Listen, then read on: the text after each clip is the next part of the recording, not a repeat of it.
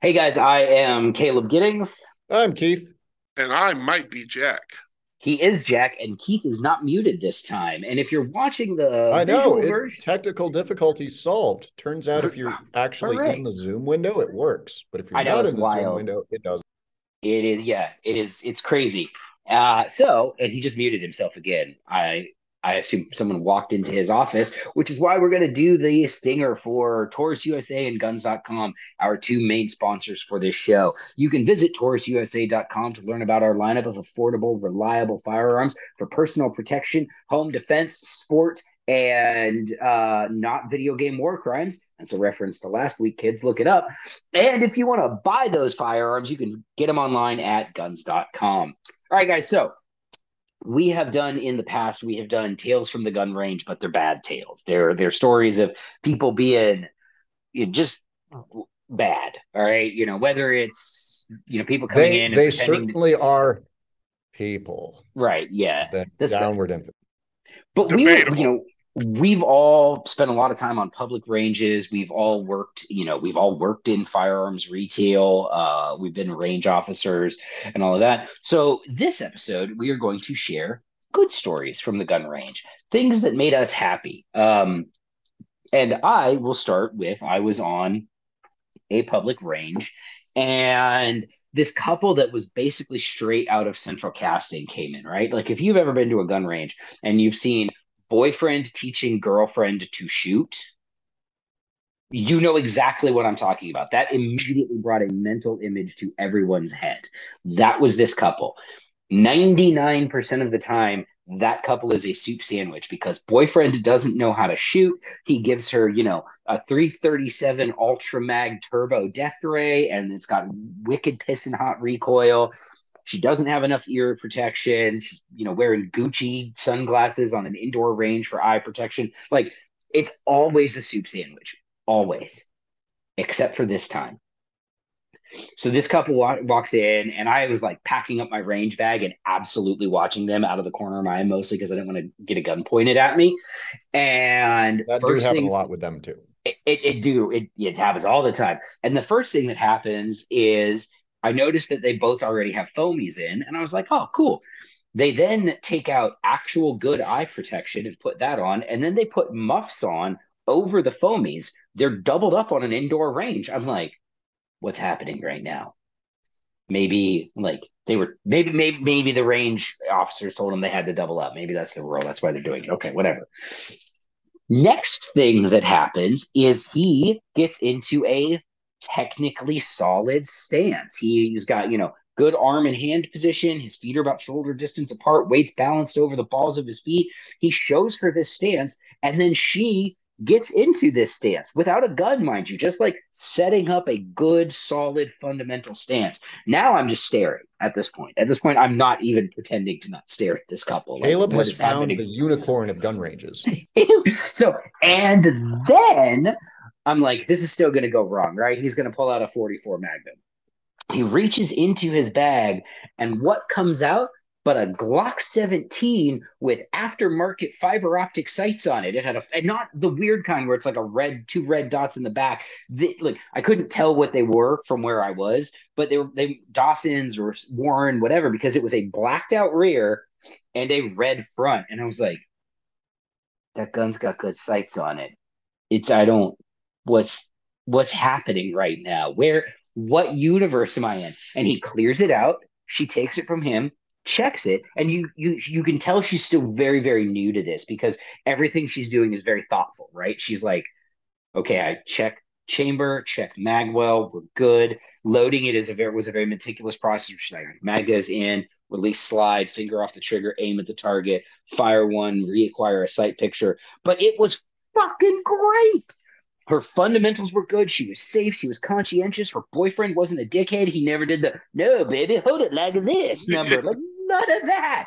It was fantastic. I swear to you, my heart grew like 3 sizes just watching that because I floated out of that range. I was so happy. Medical insert. If your heart grows more than 3 sizes in any given afternoon, Go to seek the a doctor doctor Medical immediately. attention. immediately. Right away. Right Well, away. you're Three is dying. the limit. Three is the Yeah. limit. You are actually not okay. In You are fact, dying. any heart increase size should be discussed by the tops. We need house it on this shit. Oh my God. So that would just spring immediately to mind as like a happy thing that I saw on the range because we do tend to focus on the negative and like the complete opposite of that because we've all seen the opposite of that. We've all seen the bad boyfriend, you know. So yeah, it was one of those moments and I still remember it to this day. What's funny is I couldn't even tell you what the girl like looked like, right? I remember she was like blonde and had a ponytail, maybe. That's it. I was so like enraptured by the fact that they were fucking doing everything right that it's so great. I honestly, genuinely, one of the best things I've ever seen on the range. Moving on to Wheel of Morality. Turn, turn, turn. Tell us who gets to speak next. There's an Animaniacs reference, guys. Keith. Good reference, though. I I remember know, that right? episode. What a great Great show. I did not watch the reference. relaunch. Was I haven't watched that season. I think there are only No. like 10 of them, and I don't No. think that it wasn't as well received. That's kind of what I figured. Anyway, I'm glad we brought this up because I wanted to talk about the class that I took about it was the weekend after we did the class etiquette story because I had a fantastic class. Now, most of my classes working with IWI, I end up teaching more than I end up actually training. This one I got to train the whole thing. I got to shoot like the whole time. I didn't have to work. It was amazing. But I've never met a group that had that much fun because just like you were saying with the boyfriend girlfriends, everybody was paying attention. Everyone was building the fundamentals the right way. Everyone was all online, both physically, mentally, they were all checked in. And so we had a group whose oldest participant was 69 years old and whose youngest was 19. And they're all just having a great time for 2 days straight shooting because they're all being safe. Everything's presented in a good way. And they're asking smart questions. I've never had 2 good days on the range quite like that, where everything just goes right, with the exception of the weather, which turned really, really cold on the second day for no reason, but the sunshine was still out. So, yeah. All my homies hate shooting in the rain. Like, if you tell me somebody who's like, "Oh, I love it, like get outside when it's raining and like really get a good match in and No. get some If good, it's raining, I ain't training. I'm hating life. yeah." That's actually a fun aside. Like, I hate the phrase "if it's raining, we're training" because while there are times and spaces where it's appropriate to train in inclement conditions, a good instructor also understands that your training value is degraded as the conditions get worse. If what you're seeking out to do is land navigation and medical stuff, I believe austere environments can help advanced students Oh yeah, gain confidence in their skill set. Shooting in the rain is not any different besides the fact that I'm wet and I feel crap. But Jack, what about how you fight, bro? I go inside when it rains. If you're like, but what about the end of times, brother? Well, brother, I hate to tell you this. I will probably fight mostly indoors. I will stay. My plan is to stay inside. I'm not a CIA mercenary, and neither are you. We don't need to do this. I'm not down in Central America where it's about to dump on me. I am at a range I paid to be at, my money to have a good time and learn some things, but I would like to be comfortable doing it. If you want to find out if you can deal with acclimate weather, go to a Spartan race or a Tough Mudder. And I do think, to your point with like the medical and the land nav and stuff like that, there's value for advanced users with that as a possibility in their use case to understand what happens to their gear when it gets wet or when it gets cold or is in shitty conditions. I 100% agree with that. But if you're teaching not like an entry user thing, yeah, it is. If you're not. teaching That's like a much. You need to marksmanship use class, it right in a sterile environment first. Yeah, if I'm just teaching like fundamental revolver skills 101, and it's raining sideways and 40 degrees, outside, we will accomplish as much of the class as I feel is accomplishable in those conditions, and then we will fucking leave. You know why? Because no one likes being cold and wet, and you don't learn as effectively when you're cold and wet.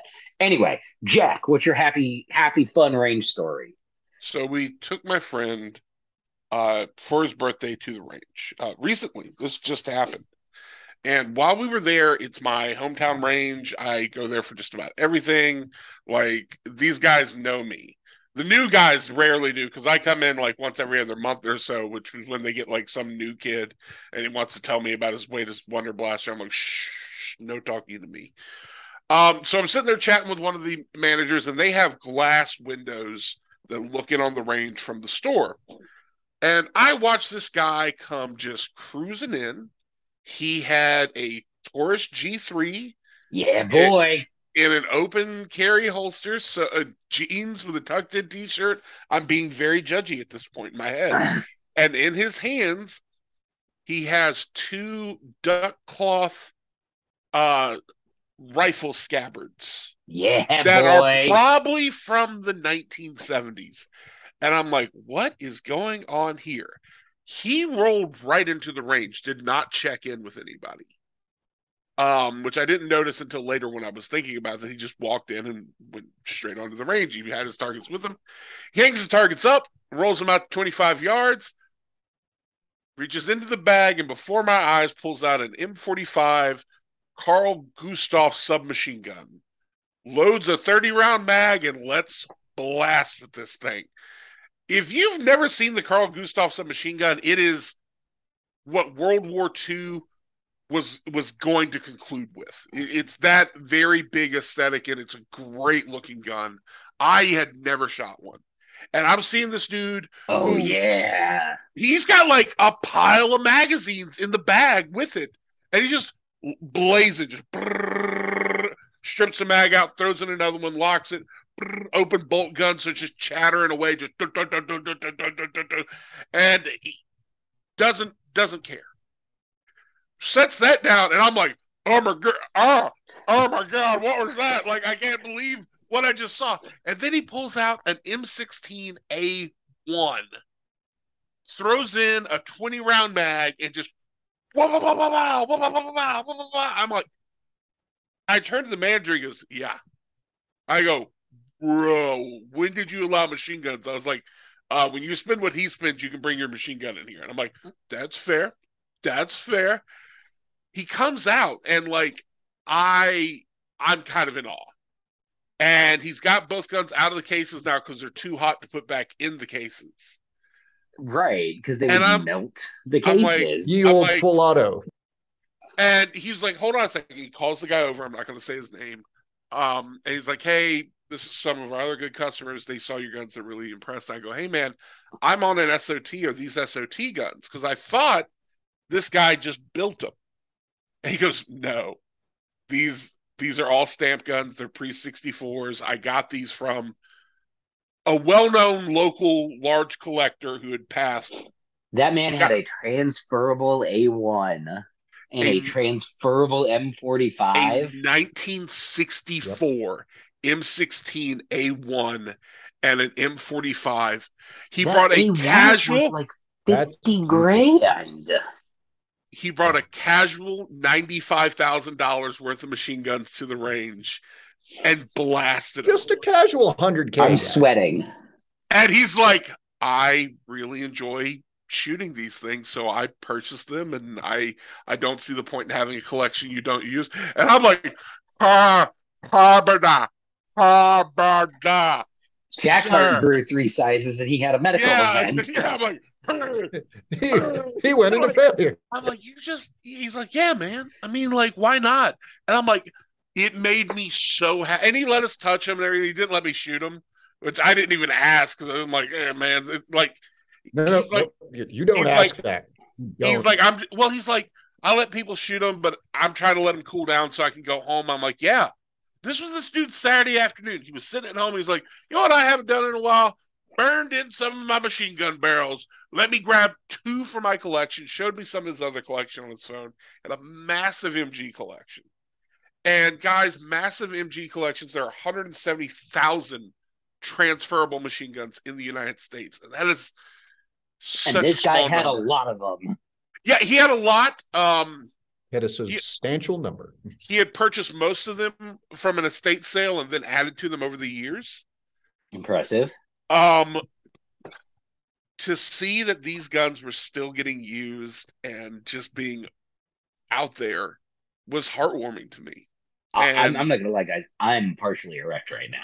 it was such a cool thing. At 10. We might not be at 12, but we're at least at 10 or 12. And my buddy whose birthday it was like sitting there like we were grinning like madmen because it was just so cool. And like again, this guy wasn't letting these guns sit in his safe collecting value for him to eventually flip in a trade so that he can buy a Tesla S or something.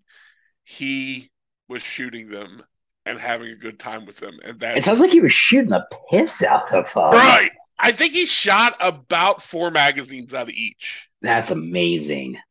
I love that. I really that gets them toasty good. You get the good feels after that many rounds. You just really do. That's a smiley amount of ammo right there. Speaking of machine guns, if you guys would like to get into the machine gun game for about as cheap as possible, Mac 11s, guys. Mac 11s. Mm-hmm. And there is an entire dedicated aftermarket of lunatics doing things for these Mac 11s to turn them into like, there's like handguards and stocks and optic mounts and caliber conversions, including a 5.56 one. There's a 5.56 kit that'll run off that trigger group. That's like, okay, this sort of AR-15 full auto now. I'm looking at a transferable Mac 11 right now on Gunbroker, and it's only 16 grand. And I know the words only 16 grand seems a little bit ridiculous to some people, but when you consider that would have terrified me even 4 or 5 years ago. That amount of money would have absolutely blown my mind. But you know what? It doesn't anymore because I got into night vision. Because I got into night vision. I got into the only thing more expensive than machine guns, guys. Night vision. That's actually kind of true. So man, I wonder if you could get what was the Mac that was the 380 one? Mac 11. No, because that was a 9mm. No, the Mac 11 was the 380.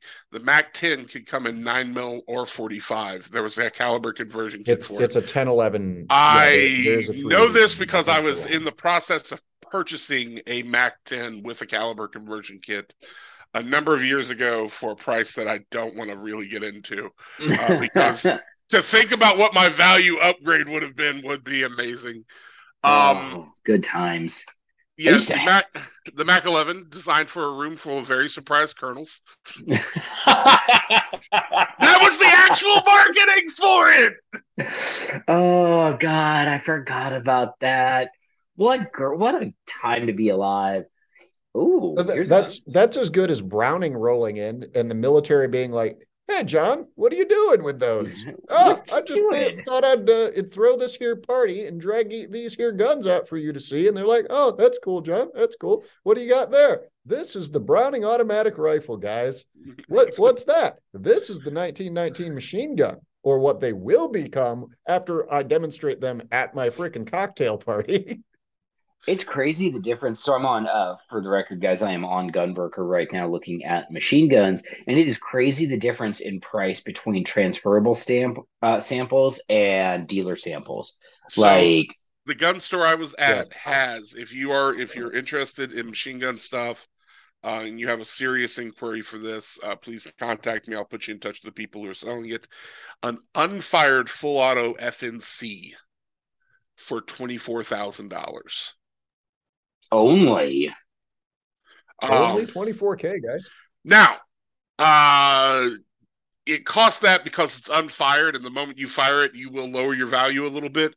But if you're looking for a gun that can absolutely be shot a bunch in full auto and will impress people, it is the gun from Heat. They have a fully transferable M240 on Gunbroker right now.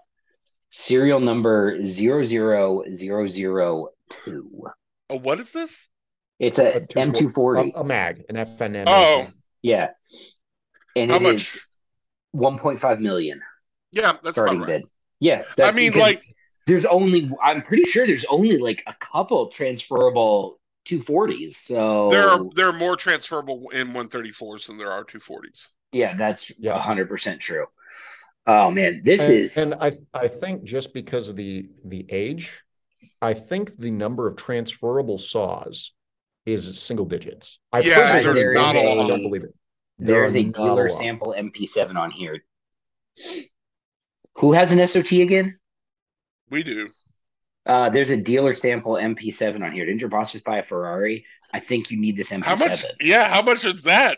Buy now is only 40 G's. Only 40. I'm just saying. If I hadn't heard the stories I had heard from that guy we know that one time, Yeah. I would be a lot more interested. But now I'm like, meh. Right. Like, let's put Oh. an entire magazine into somebody and they're still chilling. Yeah. Not a fan of the cartridge, but the gun looks cool as hell. Anyway, that is it for this week's episode, guys. One story each. We could tell Happy Day range stories actually quite a bit. I've had a lot of fun experiences on ranges. And I think in a broad scope, my favorite thing to see on the range is when somebody gets it. Like a student, all of a sudden you've been telling them to do something, and all of a sudden it clicks. Love it, love it, love it, love it. If you have There's nothing ideas, better than that switch flipping, and all of a sudden their shooting gets notably better. yeah, it's grand. So if you guys have ideas for future shows that you would like to hear, things you want us to talk about, things you don't want us to talk about, questions, comments, concerns, please leave us a comment on YouTube or get in these DMs, as the kids don't say anymore, because if I say it, the kids aren't saying it. It's no longer cool. I am now of the age where once slang reaches me, it's not We cool elder anymore. millennials out here. Yeah, in our 40s. All right, guys. So that's it. Thank you very much for listening, liking, sharing, and subscribing. And we will be back next week with another episode.